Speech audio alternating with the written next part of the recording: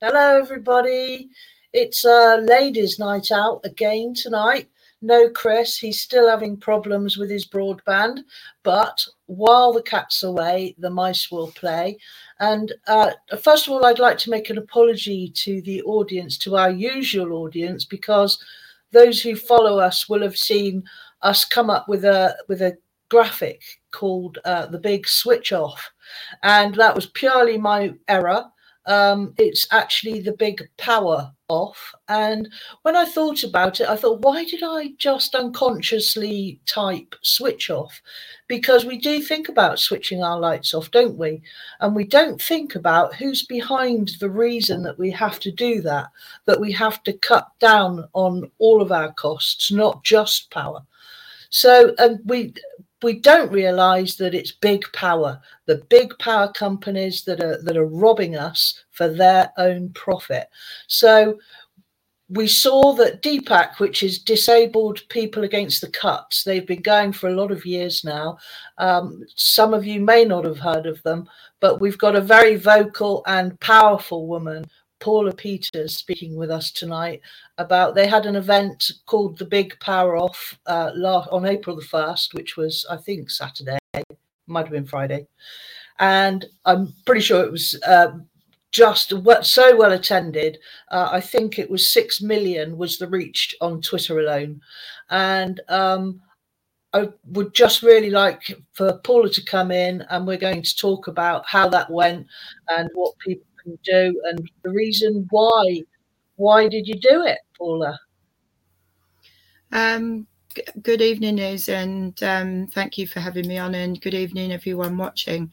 Well, I'd like to start off by saying it was actually Sheffield DPAC that come up with the idea with the campaign. So Jen and David and everyone at Sheffield DPAC, National DPAC, have supported the campaign, but I think kudos needs to, and recognition really needs to go to Sheffield DPAC and all the hard work that they've been doing for this campaign. So, you know, we're really proud of the work that Sheffield DPAC's been doing on this.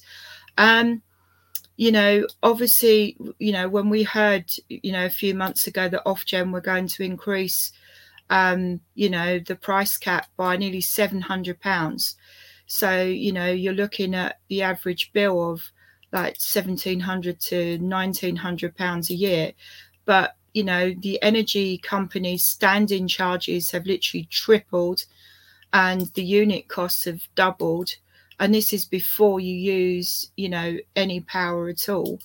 And, you know, we've got 4 million disabled people in abject poverty in the UK. And for 14 million disabled people, you know, you've got extra costs, you know, with your disability. And there's over, you know, 1 in 6, I think, families have a disabled person within the household. And, you know, these costs are just so unaffordable. I mean, what we've seen inflation skyrocket. It's over 7%. You know, you've seen food prices just triple, you know, fuel prices at the forecourts.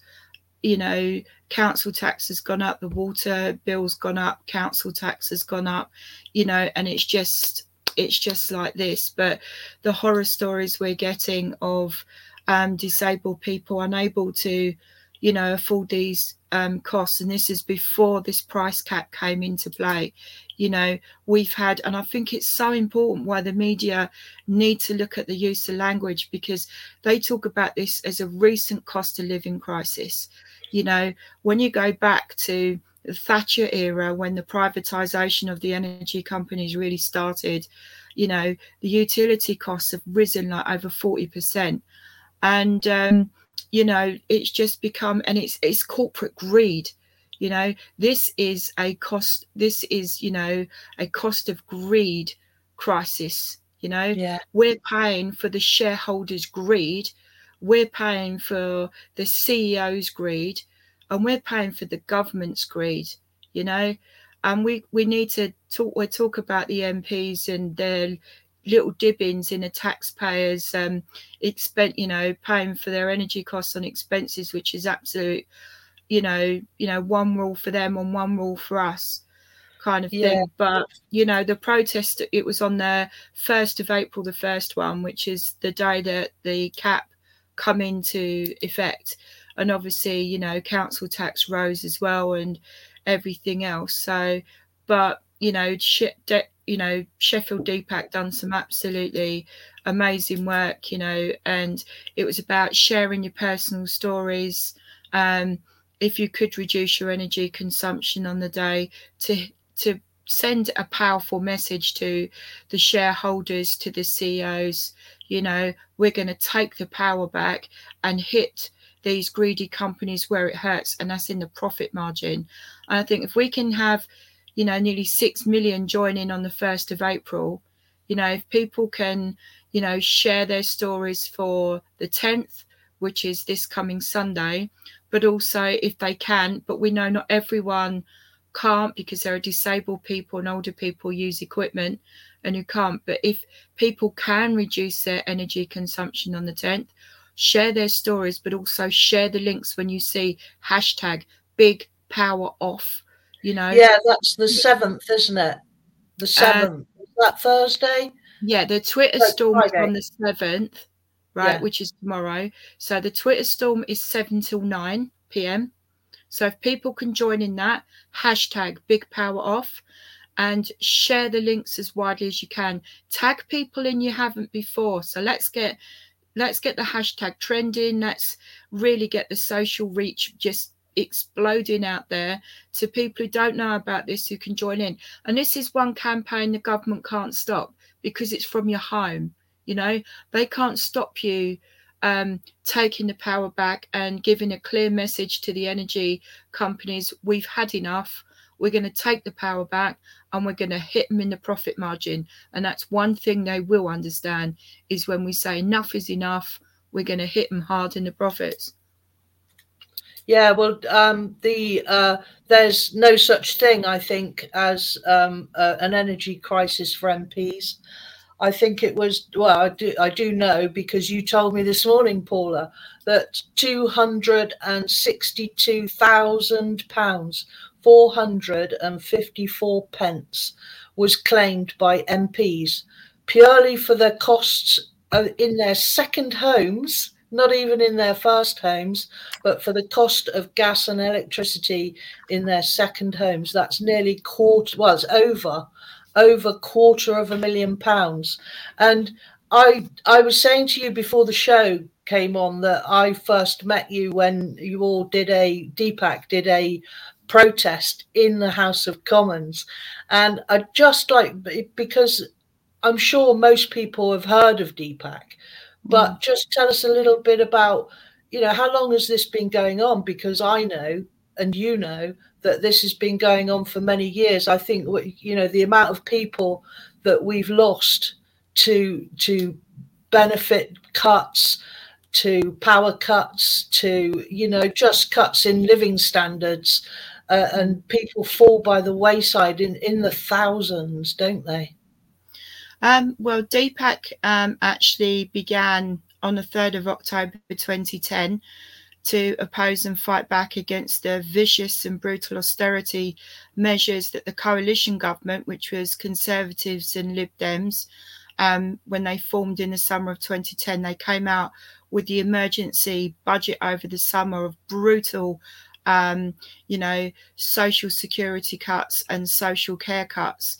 And you know, disabled people have been hit by over nearly £30 billion worth of social security cuts, social care cuts. There's, you know, cuts to the NHS, you know, cuts to local services, the libraries, every service we use, you know, cuts to access budget to public transport.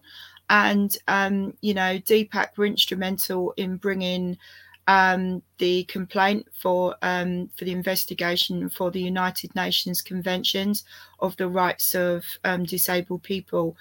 And, you know, it's not easy to get an investigation like that. But, you know, in 2017, the UN ruled that the austerity cuts were having a catastrophic impact on disabled people's lives. And when you look at, social care, the British Medical Journal actually said, that there's been over 120,000 people who have died with cuts to social care. And you look at the true number with cuts to employment and support allowance, work capability assessment will never be known. And I'm sorry for everyone in mental distress, which could be triggering. There have been people who've taken their own lives, and we remember, we remember every single person. We remember, Mark Wood, who, starved to death because he lost his support. We remember Jodie Whiting, who took her own life after a personal independence payment assessment, and she lost her support. And it's got to be absolutely clear to the wider public who, we've had some really patronising comments over the last few days, about how to keep warm and everything. This is an ideological, political attack on us. It's driven to cause the maximum harm, the maximum distress, and to cause, to make us give up, basically, and not able to claim what we're entitled to. But I think the wider attack here is, the government wants to get rid of its duty of care to us from the state. It's about the abolition of the welfare state in its entirety and privatise the NHS. And you are seeing that, especially before the pandemic, it was becoming a huge problem. But since the pandemic, and obviously we're still in a pandemic, we're definitely seeing a lot more people now coming forward to us who are saying, we've been told we have to pay private for mental health care. We're having to, they're wanting us to pay private for a hip operation, or we can't get our ear syringe. The NHS funding's been taken, some cancer support's been removed, and people haven't got this money. You pay, and this is what I think a lot of the wider public seem to really struggle with. You pay for the NHS and social care through your national insurance contributions. That is what you pay for your state pension. That is what you pay national, pay for your NHS, pay for social care. And you're also paying for that and for your social care with council tax, with the social care levy at local level as well. So and that care should be, that funding and that care should be there. And that's why Deepak is fighting for a fully funded social care system, free at the point of need, paid for by general taxation. We want to make care fair, and seeing what the government are trying to do, cap for asking older people to pay for their care by losing their home is an absolute travesty. But when you're seeing disabled people who are having to pay up to £200 a week for their social care packages, they haven't got it. And you're seeing local councils like in Birmingham, they're chasing disabled people for social care debt and sending bailiffs round to their doors and causing a great deal of distress. So going back to 2010, when Deepak formed, we carried on the tradition, the great tradition set by Direct Action Network, Disabled People's Direct Action Network, which are now reforming, and the amazing, brilliant work that they did. And our campaign was built on peaceful civil disobedience, which is direct action. But also, we've learnt the law by taking the government to court. The formal complaint to the United Nations, as there's a third report that's been compiled to include the pandemic and the last 5 years of where we're at. And I think we need to talk about the pandemic as well, because for disabled people, it's been catastrophic. The government has just thrown us under a bus, said we're disposable and expendable. Thousands of disabled people have do not resuscitate placed on their records without knowledge, without this consent, without the knowledge of you know, the family, if they ended up in hospital with coronavirus, the access for coronavirus information during the pandemic from the government wasn't accessible. Often it was very limited. The councils weren't very supportive, and they just thought, you know, we were completely worthless. And, you know, when you saw the heinous piece of legislation, the Coronavirus Act, which, you know, back at the start of the pandemic, the medics were given extraordinary powers to decide who lived and who died. And if you were over 65, you weren't given access to an ICU bed or a ventilator. And that was the same for disabled people. When disabled people had feeding tubes or it needed equipment, you couldn't get hold of it. And it was putting disabled people at further harm. And it needs to be stressed loud and clear. And this is from the Office of National Statistics, that 6 out of 10 coronavirus deaths have been that of disabled people. And that is an absolute travesty. I mean, my aunt was one of those. She had MS, and she was put in residential care in April 2020. She caught coronavirus in nursing care. She was put in hospital, and she died 2 days after my birthday in July 2020. And there are thousands, millions of stories like this. You know, the government need to be held to account for what happened during the pandemic, but also there needs to be an independent coronavirus inquiry, which the government need to be held to account for what happened to disabled people through the pandemic, what happened to older people through the pandemic, and the absolute shoddy, you know, decisions they made that put not only us at risk, they put frontline NHS staff at risk with, you know, with very scant access to personal protective equipment and also for personal assistance. The whole thing has just been an absolute mess. And, you know, the governments, I think, are hoping that, you know, we'll forget all about that. But yeah, DPAC's been going 12 years.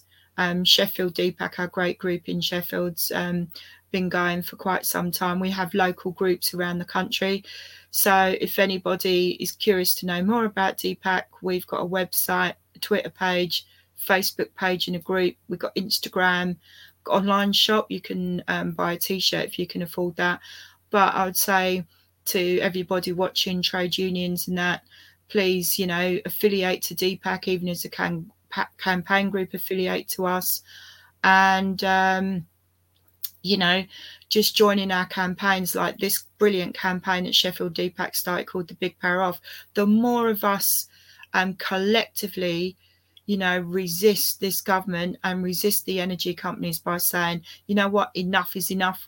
We're going to take the power back. It gives a clear message to the energy companies that we are not going to take this anymore, and we're going to hurt you where it hurts, in the profit margin. And I think if more people did that, it makes them sit up and think twice. Hold on, the public are really angry, they're pissed off, they've had enough. And, you know, collective action really, really does work. And it's together, united, do we have a really, really powerful voice. Well, I'm, you know, just blown away by what you say, as always. And when I'm from independent media, I started Unity News with a friend. At the time, we were called Unity March, and I had a tumour in my head, and I won't go into it, but the upshot of it was that I burned through my savings and ended up facing the world of benefits. And I was absolutely distraught and shocked. The shock of me doing that was worse than the illness I'd just gone through. It was worse. And I went on TV, I went on the Vic Derbyshire show, I went on radio, I went everywhere I could. And I said, it's all right for me, I'm going to get better. But what about the people who aren't going to get better, that need our support? And there is no support already, and it's declined since then. And I was so angry that I said to a bunch of friends, you know, and old colleagues, we've got to do something about this. And they said, we do. So we started up Unity March, and we said do you remember people used to get abused online? They'd say, oh, if you're so bothered about something, go and join a protest. And everybody would say, look, I'm disabled. I'm at home. I'm a carer. I can't get out to these protests. I can't afford to go to London for a protest. So we said, what we'll do is we'll be the feet on the ground. Those of us that are able, we'll be the feet on the ground, and you share all our articles around the internet, which is what they did. We had about 2,000 warriors. We called them the Unity Warriors. They weren't keyboard warriors anymore. They were Unity Warriors, and proud of it. And we ended up with an audience of something like 30 million people, and we had a Unity America and Unity Australia, and it was becoming global. And then Facebook started to shut us down, as they started to shut you down, because we were getting too strong. And we were telling the stories of people that one gentleman, he'd been sleeping in his wheelchair for 3 weeks because he couldn't get a social care package. And he was sleeping in his own things, in his own dirt for 3 bloody weeks. And and that wasn't the worst of it. The people that died, took their own lives. I've known many of them, and my son has been one that almost was in that position. I myself got in such a mess, and then the benefits people, it's absolutely despicable. They're like Nazis, and how they can sleep at night, I really don't know. But I get so angry about it. And that's why now a bit of it's not positive, but it is positive for us, is that Jen is now completely embroiled with Extinction Rebellion. We're really proud to have her in our movement of movements. And so we really are gathering together, all of us, and regardless of your ability or not your ability to do anything, we can all voice something. We can all switch our kettle off for the day. We can all do something, and even if it's just sharing or retweeting other people's posts, that's perfectly fine. That's, in fact, without that, nobody would know anything, would they, Paula? I think, yeah, that's the really important point to stress. I mean, and I think that's one of the beauties of Deepak as well. We know that not all disabled people and, carers and everything can get out onto a street protest and everything. And that is what the power of online, on social media, is so important, because it gives everyone who's able to have a voice.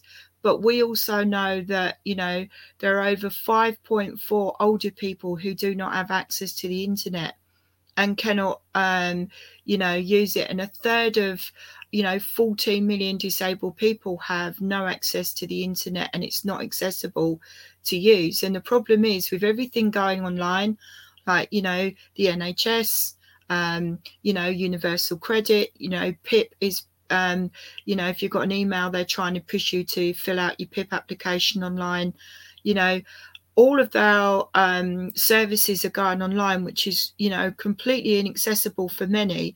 So it's a way to deny access to healthcare. It's a way to deny access to the benefits system and everything like that. It's another barrier to which it excludes disabled people, older people, low-income workers. And there was a story during the pandemic, because I've been involved with the library campaign down in my neck of the woods in Bromley, with the Bromley library workers who were on strike for a year to fight against the libraries being turned into gyms, and the trained library staff being removed out of the libraries.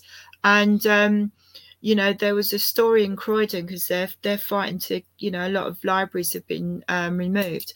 of a person who didn't have access to the internet at home, couldn't afford broadband. He was sitting outside the steps of a library in Shirley in South Croydon, trying to access the library's broadband so he could job search during the pandemic, you know.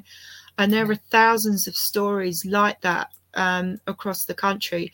And it's really important to stress this, that since 2010, you know, there's been 810 libraries that have gone, you know, completely closed. It's more than that now, I suspect, but this was from a Freedom of Information request. And there's been over 32,500 computers removed from the libraries. Now, if you haven't got access to the internet at home and you're on universal credit and got to do your job search, you need that computer. It's a lifeline.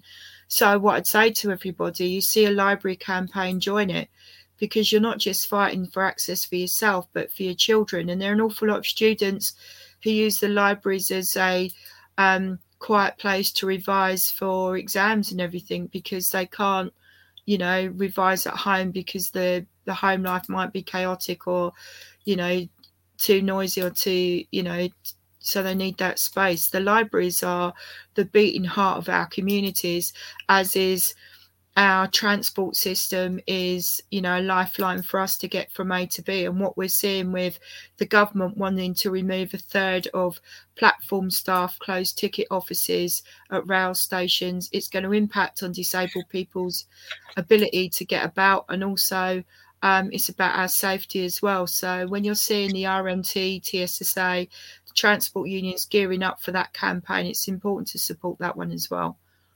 Yeah, definitely.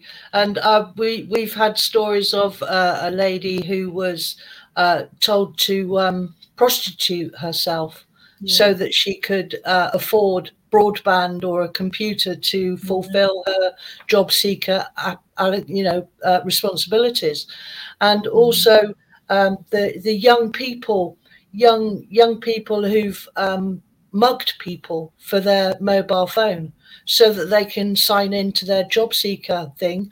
Otherwise, they get sanctioned. If they don't search for jobs, they get sanctioned and they get absolutely zero money for up to 3 months.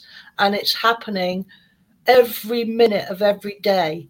We don't have the data because the DWP say that they don't have to give out that data because it's the Privacy Act. But you know, the tales of degradation that people are forced into, and if only we're supposed to be supporting people back into work, back into, if they've fallen through the cracks of the social care net, which just about everybody has now, haven't they? If you've reached the point where you need benefits, you're as low as you're going to get, and you think you can't go any lower, wait until you've been on universal credit for 3 months, and then they sanction you for 3 months because you didn't apply for a job as a bank manager when you're a qualified woodcutter.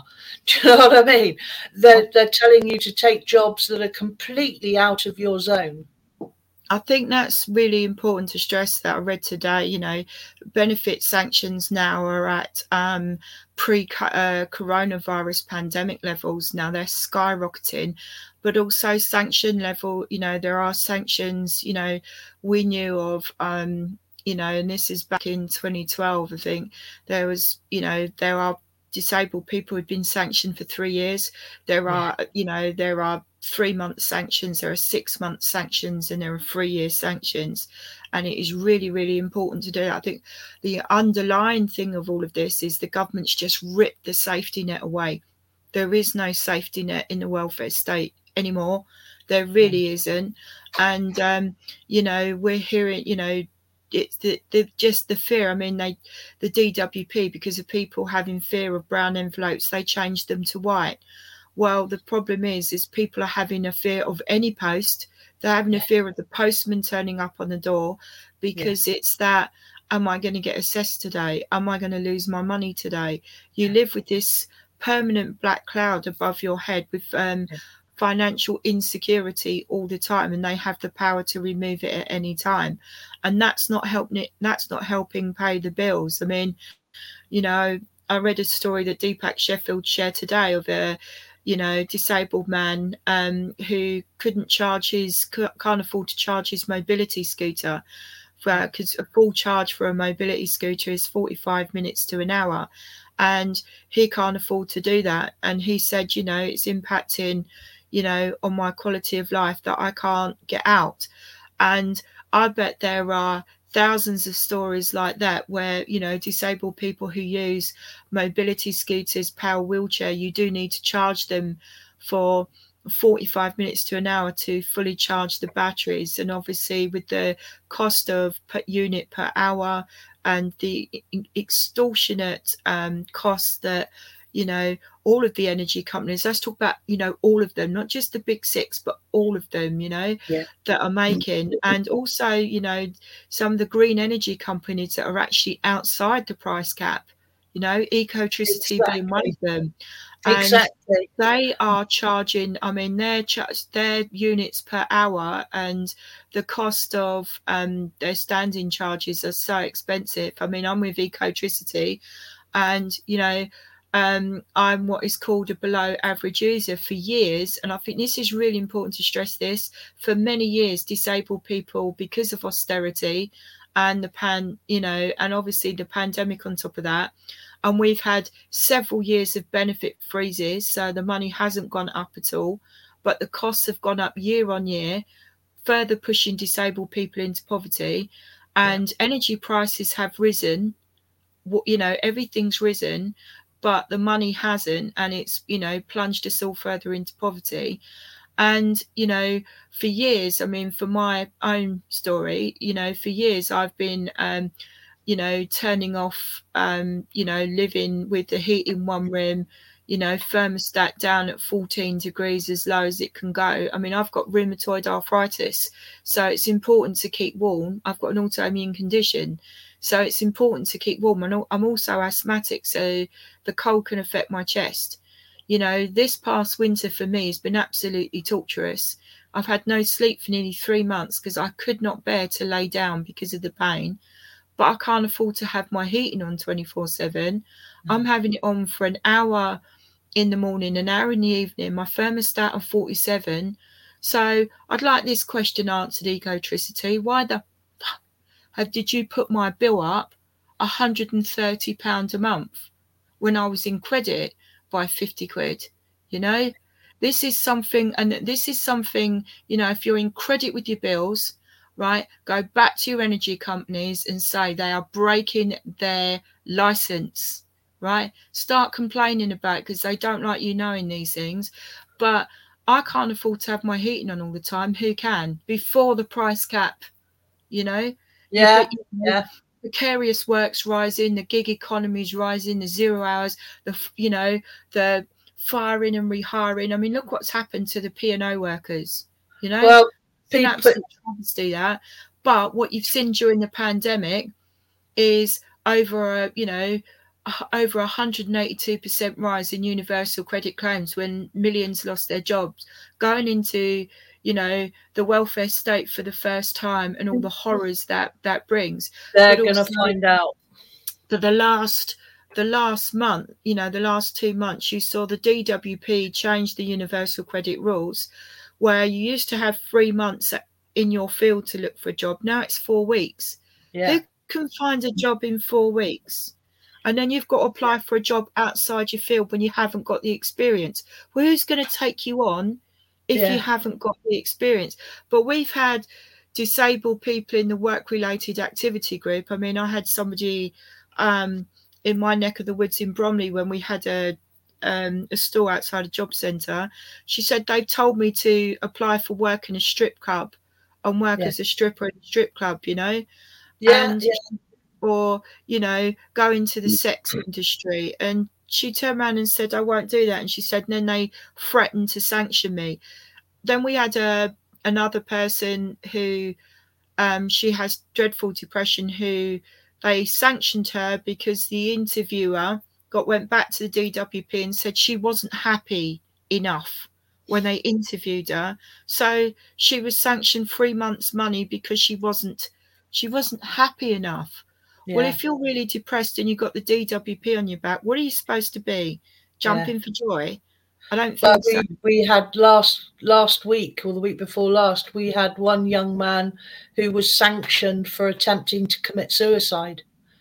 You know, so, and I just wanted to answer your question a little bit about Dale Vince, who's the owner of Egotricity, we call it here. Lots of people may know I live in Stroud, the home of Extinction Rebellion, and also the home of Dale Vince, who actually probably owns my home. He owns most of Gloucestershire now. And he's a very green man, but he's an entrepreneur and he's a capitalist. And he came to Stroud many years ago and saw the windmills on the hills and the wind on the hills and thought, oh, hang on, there's an opportunity here. And yeah, his prices are dearer than the big six. And he says that's because he plows the money back into the renewables that supply him. But that, I'm not sure that's quite true, because he lives in a castle. You know, he lives in a beautiful castle. He owns most of the county. So he's not got, he's like the MPs, you know, getting their second homes, gas and electricity paid for. There's no cost of living crisis for the likes of him. And also, what about the people on prepaid meters? You know, they're on about this loan, this enforced loan. So basically, they're going to, mafia style, give you some money and then come around and break your legs if you don't pay it back. It's like that, isn't it? Because what's it going to do to people, especially those on prepaid meters? I mean, people have been calling for a windfall tax on, you know, the energy companies. But it's got to be said that the senior Tories have actually blocked that call for a windfall tax on the energy companies, because Kwasi Kwarteng, let's talk about Kwasi Kwarteng, and business secretary actually turned around and said, oh, that's not a good move for the investors, you know, to put a windfall tax on them. But let's talk about the shareholders, shall we? Let's talk about the 200 billion that shareholders have made from the investment in energy companies since 2010. 200 billion. Yeah. Jesus Christ. Yeah. This is, you know, and the fact that the energy companies, you know, before the cap rise, they had 1 billion profits. What the fuck? Come on. You know, I couldn't even begin to imagine how much money that is in a room, but 200 billion. But let's talk about the MPs, because, you know, I read today, it's actually what the MPs have claimed. Okay. And this is over 315 of them. They have claimed £420,000 for their second homes for energy expenses. £420,000 for the last 3 years in energy expenses. And let's talk about, you know, for the Twitter storm tomorrow, let's use some of these facts, right? But let's name and shame the MPs that are claiming for them, right? Let's put them in there. Okay. And I think Extinction Rebellion, let's make some big cardboard cutouts of these MPs and what you feel about these MPs who are claiming these gross amounts for their second homes, right? Liam Byrne, Labour. So anybody who lives in his constituency in Birmingham and he's your MP, pay him a visit and say to him, why have you claimed £7,808 for gas and electric in the past 3 years? Yeah. He's one of the worst offenders for claiming for gas and electric on his second home in the last 3 years. You know, that's like somebody's energy bill for 3 years. Why is he claiming that? And then you've got Matt Hancock, the former Secretary of State for the Department of Health and Social Care, right? He claimed over £4,000 on his heating oil for his country pad. You know, I mean, these MPs are claiming things, you know, for things like a heated stable for their horses. You know, Yeah. it's absolutely ridiculous. And then, you know, you've had, and let's talk about, well, yeah, does anybody know where Rishi Sunak is? Yeah. Knows where he is. He's in his third. He's in his third of home, 16 houses, isn't he? I mean, let's just, you know, look at him, you know, put in planning permission for a swimming pool and a gym and a tennis court in his mansion in Northampton, right? His wife's a billionaire who's got 12 million from dividends from a Russian company. So she's not tiny, you know, total hypocrisy from there. But when this photo stunt of him filling up a car in outside a petrol station, right? It was a Sainsbury's employee's car. It wasn't his, right? He didn't have a clue how to fill it up. He's got 4 cars, this guy, by the way, right? Then he says about the bread, how many different kinds of bread he eats. It's like 3 or 4, right? We can't even afford to have one loaf of bread with the way prices are going on. And then he's throwing it up about the 4 different types of bread that they eat, the 4 cars that he's got.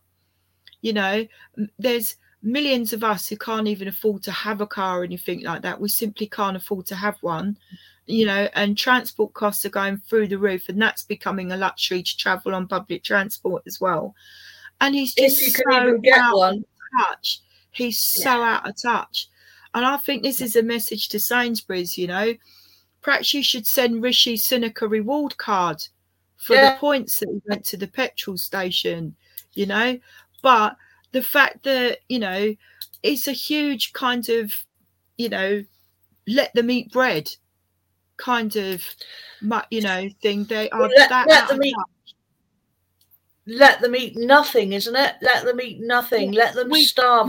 You know. Yeah, but that is the absolutely sickening message. Oh, I can eat 4 different kinds of bread in our house. There are mums and dads going without food for days to feed their kids to make sure their kids have got something.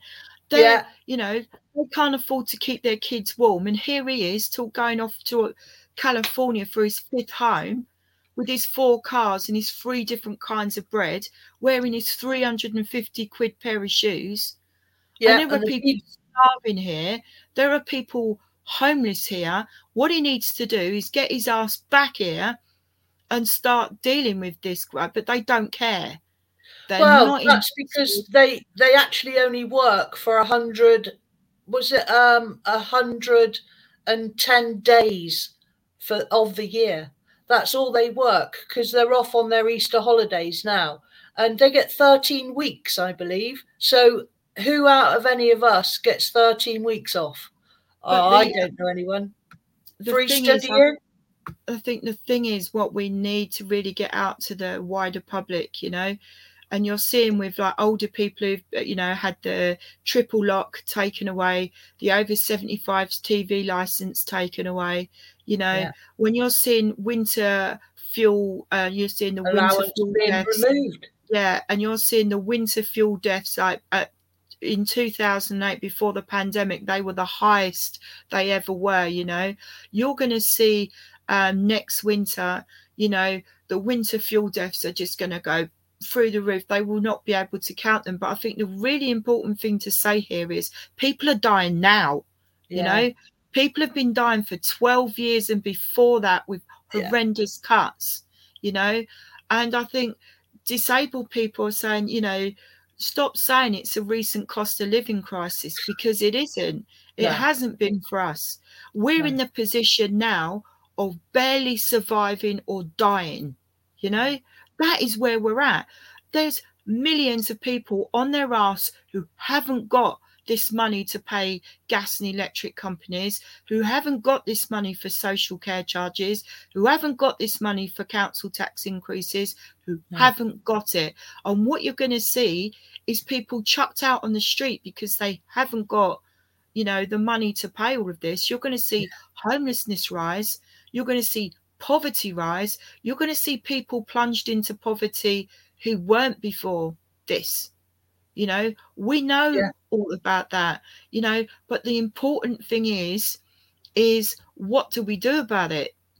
You know, we can complain. It's what do we do about it?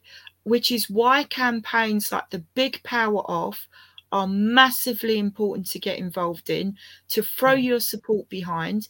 You know, shame the MPs who have been claiming for their second homes and their gross energy expenses. If you're clever of making snappy memes, right? Put Liam Byrne claimed £7,808. You know, hashtag Big Power Off, you know, shame them. And let's talk about, you know, the 1st of April when we had the first Big Power Off. The MPs got you know, another 2,000, you know, 2,200 a year. So their basic take-home pay is £84,101. That's without all the different bits they get added on. And, you know, many MPs have second jobs. I think it's totaling like what they get from second jobs, all of them, over £6 million, you know. And here they are. You know, we had Kit Malthouse the other day. He's on £114,000 and something. Probably, I can't afford my energy bills. You know? And you absolutely hypocritical, condescending, patronising bastard for saying that to us. You know? when we're on £6,000 a year, £6,000 a year, and then we can get sanctioned at any moment, and have absolutely nothing. And then if you go to the DWP and ask for a food bank voucher, they say to you, we don't have to give you a food bank voucher. You're only entitled to a food bank voucher twice a year. Well, so what do you do for the rest of the year then? Starve? And all those MPs that are standing to doing photo shoots outside the latest food bank they opened, nobody can get a voucher to go to that bloody food bank. And even if they could, they can't afford to cook that food. We've got people that are refusing certain types of food at the food bank because there's no point in them taking it because they can't afford to cook it. No. I mean, we've got, I shared this story just over a week ago, and it broke my heart, really. Just 73. She's on a state pension, you know, pay-as-you-go meter, and the charges of the pay-as-you-go meters are absolutely horrific. It's double already, isn't it? What somebody else pays on an ordinary meter. Her neighbour's struggling herself, and she's in dire poverty with 2 kids, and she's been going without to feed them, and she hadn't seen her neighbour for a couple of days, so she went round to see if she was okay, and to find that her neighbour had been sitting in the dark for 3 days because she had no money to put on her key meter. She had no money to switch on the electric kettle or anything like that, you know. And all she had, the neighbour went to see, was a £5, right, in her pocket. She gave it to her neighbour so she had some money to make a cup of tea with. What kind of country is this? When we are allowing a 73-year-old right, on a state pension to sit in the dark for 3 days. You know, what kind of is this? What kind of country allows disabled people to die and think that's okay? You know, it's not happening. Oh, it well is. It's been happening for years. And I'll tell you something now, you know, why are we not, for those who are able to, get out on the street and shut this country down? That's what I want to know. Yeah, we need a Women's Day strike, and it needs everybody. It needs everybody out to say enough. You know, if we took the power back for the poll tax, make this cost of greed crisis, this government's poll tax, if we could have got rid of Thatcher in 1990, we can get rid of fucking government. They know. Yeah, right? They know. That's why they got rid of Jeremy Corbyn. Well, we've got to stop it. Yeah. you know, Can we when you're, bring Sean in, please, Gaz? Because I'm aware, sorry, Paula, I'm aware that we're running out of time and we've only got 10 minutes left, and we've got so many questions, I think, Sean, haven't we? So please get ready, Paula, to answer some questions.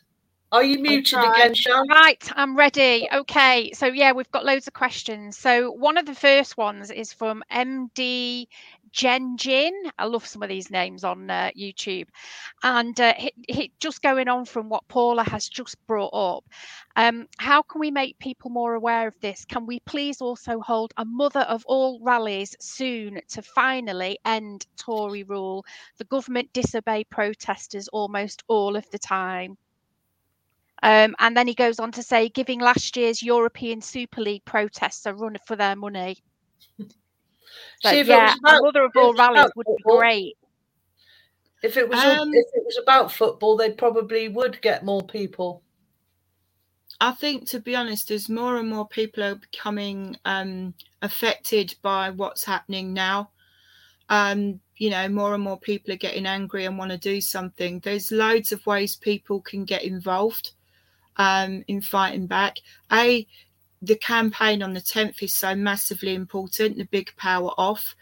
Join in and at home, and if you can reduce energy consumption on the 10th, then great. You know, share your story. That's so important. Everyone's got a voice and everyone's got a story, and we need to hear more stories. That's really important. And if you want to be anonymous, isn't it? If you want to be anonymous, you can't. If you're living in fear. If people are frightened of sharing, you know, having their name to a story, we can anonymize that story so that people's names are not put onto that. But if the media do want to speak to the individual, we could have a way of protecting you, you know, from any abuse or anything like that. People's Assembly have got local groups that people can join in and link in with. You know, DPAC have local groups across the country. You know, if you're a disabled person, join DPAC, Disabled People's Direct Action Network. Also, I'd say join a trade union. There's Unite Community. If you've got the money, like 50p a week to join that. If, you know, there's power in a union. You know, you see what's happening in New York at the moment, you know, when they've just won against Amazon, and there's some amazing campaigns that are doing some absolutely brilliant organising on the ground and everything, like United Voices of the World. You know, when you fight back collectively, you're actually winning. So I think it's really important. And you look at Bart's Serco campaign, you know, they've been taken back in house. You know, they've, you know, got the pay rise that they've demanded. They've got their workers' rights that they've demanded, and they've been taken back in house. And I was really proud to have a part in that campaign. It wasn't very nice being manhandled by a security guard last July, but it was giving the workers power to, you know, fight back and to win. So there's many, many ways, and I haven't got long to say, but, you know, we have a voice. Use it. You know, turn the anger into action, and there's thousands of ways. Sign petitions, contact MPs, contact your councillors, vote in the local elections. You're not happy with your councillor, right? Vote them out. There's a way to have a say. You know. Yeah. You know, that is really, really important. But spread the word about campaigns like this with Big Power Off. Get your neighbours, get your family members, get your friends, get everyone in the street to join in. There's posters you can download and put in windows. Loads of ways to get involved. I'll be joining in on the 10th, so get involved. We have a question from, or a comment really, from Wendy Fell on Facebook. She says, Paula, we're organising a cost of living crisis rally in Northallerton, North Yorkshire, which is Rishi Sunak's constituency seat. We're taking the Loan Shark postbox toppers to Northallerton too. What are them? What are the Loan Shark postbox toppers? Wendy, she crochets like these. Oh yeah, we've got some of those. Yeah. And obviously it's to highlight that Rishi Sunak with the £200 loan is a loan shark, because you've got to pay the £200 back over, you know, 40 quid a year. So over 5 years, it's like £3.33 a month is going to be added onto your monthly energy costs when people can't afford it. So yeah, Rishi Sunak is a loan shark. So, you know, it's going back, you know, it's a great idea to keep going back to Northallerton and just getting out to the Chancellor's constituency and saying, look, this is what your MP, who's Chancellor of the Exchequer, is doing. How can you vote for this guy? This is where, you know, we done a great campaign back in 2015 when we supported the Sack Esther McVeigh campaign.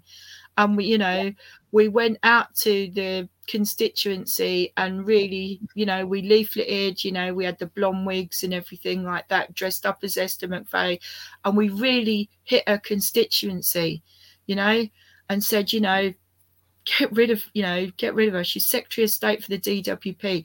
They have a really important part to play. Get out into the constituency MPs, you know, their ministers and everything, and show the constituents what they're actually voting for. Yeah, you know, Esther McVeigh.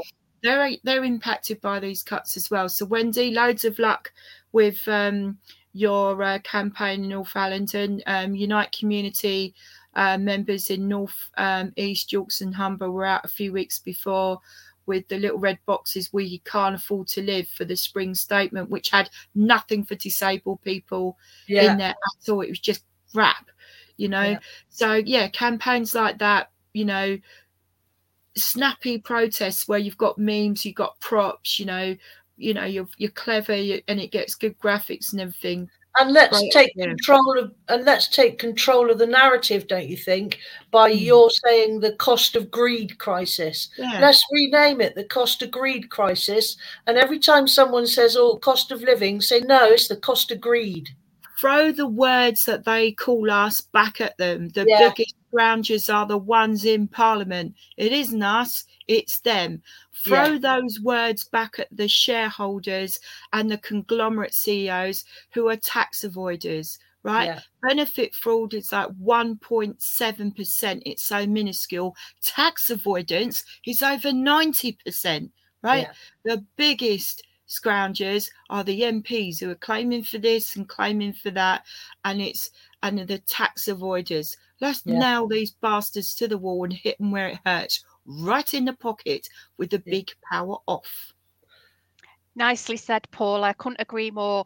And Wendy, if you're still watching us, if you can get in touch with us, you can email me at admin@resistfest.co.uk. Please let us know some further details about that, what day it's going to happen, what time people are meeting and where, and we'll get that information out for you, both on our social media and out to our members. Emily Morton says she applied for PIP back in 2014 and was refused. She says she's been told to reapply, but the stress the DWP has caused is unbelievable. They just want you to die. That's exactly how they make me feel. They don't care. She says she's on the old prepayment system and just managed to top up her electricity before the 1st of April, thanks to her family. Hopefully she won't be affected by increase for a few months, but prices are still going up. G-Man Rules, aka Rotten Ruby, he says, I was left by British Gas for 3 weeks without gas or electricity, couldn't use my stair lift, was freezing cold. They switched me to a PP meter and their stupid systems didn't allow me to top up my meter. I can barely walk at the best of times. They didn't give a damn about me, took over £100 from me for top-ups without my meter actually topping up, had to call them every night to ask them to fix it. I mean, these are just heartbreaking stories, aren't they, Paula? We hear these stories every day on independent media as well, as I'm sure you do, Paula. What I would say with that situation, and my heart goes out to him as it does to Emily, what I would say is put a complaint in to the Energy Ombudsman, right? You can do that and explain the situation. We've had disabled people doing this quite a bit recently. Put a complaint in to Ofgem and get this seriously looked at, because there's something seriously wrong, you know, with companies like this who are doing that. Put a complaint in. You know, if you need support to do that, we'll do all we can to help you to do that. Yeah, exactly. And it's you know, it's not just disabled people that this is affecting. It's Everyone. pensioners, it's students, it's people Yeah. who are on low pay, who are on, you know, contracts, you know, Everyone. zero It's contracts. everyone, It's yes. everybody. Yeah. Unless you're We really are rich, 99%. unless you're really rich and a multi-millionaire and a billionaire, it's affecting everybody. You know, if you're not impacted by the costs, you will be. And then when in October, and what the government did on the 1st of April as well was fucking callous when they cut the warm home discount for 300,000 disabled people, and you know, those on attendance allowance. That's just callous. But the word that a lot of people, you know, disabled campaigns have used. Let's talk about this word here. This is about eugenics. Right? Yeah. It's to kill as many disabled people and older people and put as many people into poverty as humanly possible. It's all about greed above profit. It is literally profit before people. Well, we've got to turn it around, the narrative, people before profit, and the only thing they understand is money. So let's hit them in the money pocket. Then they won't be able to use their private jets and their castles and everything else, because they won't be able to afford to when their profit margins go right down, you know. Yeah. And I think that's important, is we've got to take the power back. We are, believe it or not, and people may not think it, we are the ones with the power. Let's take it back and smack it between the eyes with them and say, right, enough's enough. We're going to hit you where it hurts. Paula, can you just, before we finish, can you just remind everybody when the Twitter storm is going to be? Yeah. Right. The Twitter storm for the Big Power Off will be tomorrow, which is Thursday, the 7th of April, and it is 7 p.m. to 9 p.m. on Twitter. So if you see things by Deepak Sheffield, me, I'm at Paula Peters 2 on Twitter. If you see anybody tweet with the hashtag Big Power Off, retweet it. Share your story. Deepak Sheffield, working so hard, bless him. They're captioning videos. Make a 2-minute video if you've got the technology to do it and you feel safe to do that. And Deepak Sheffield will caption it and retweet it. Retweet about MPs. Put name and shame them. Hashtag Big Power Off, name and shame or something. But get that hashtag trending. Then on the 10th, which is Sunday, 10th of April 2022, okay, you know, put a poster up in the window, tell your neighbours you're joining in the Big Power Off. You know, if you can reduce your energy consumption by not boiling the kettle as much, not having, you know, many showers or something, you know, that's where it can hurt the energy companies. But what if, and we know there are disabled people and older people that can't do that.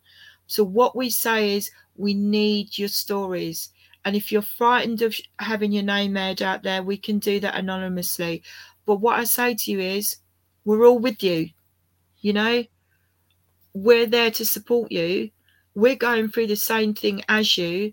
But the thing is to take the power back. Let's make this bloody massive. And there's a lady called Karen Brady who's also campaigning on the same day, that at 10 p.m. on the 10th, turn your power completely off at 10 p.m. on the 10th of April. Let's shut the grid down. And let's shut the grid down, you know? So I think there's really, really important messages within all of this, is take the power back and hit the energy companies really where it hurts. We're fed up of corporate greed, not just with the energy companies, with private providers in the NHS who are making zillions out of, you know, private companies and everything, the Richard Bransons and all the rest of it. Let's hit these bastards where it hurts. That's right in the pocket. Cost of greed crisis.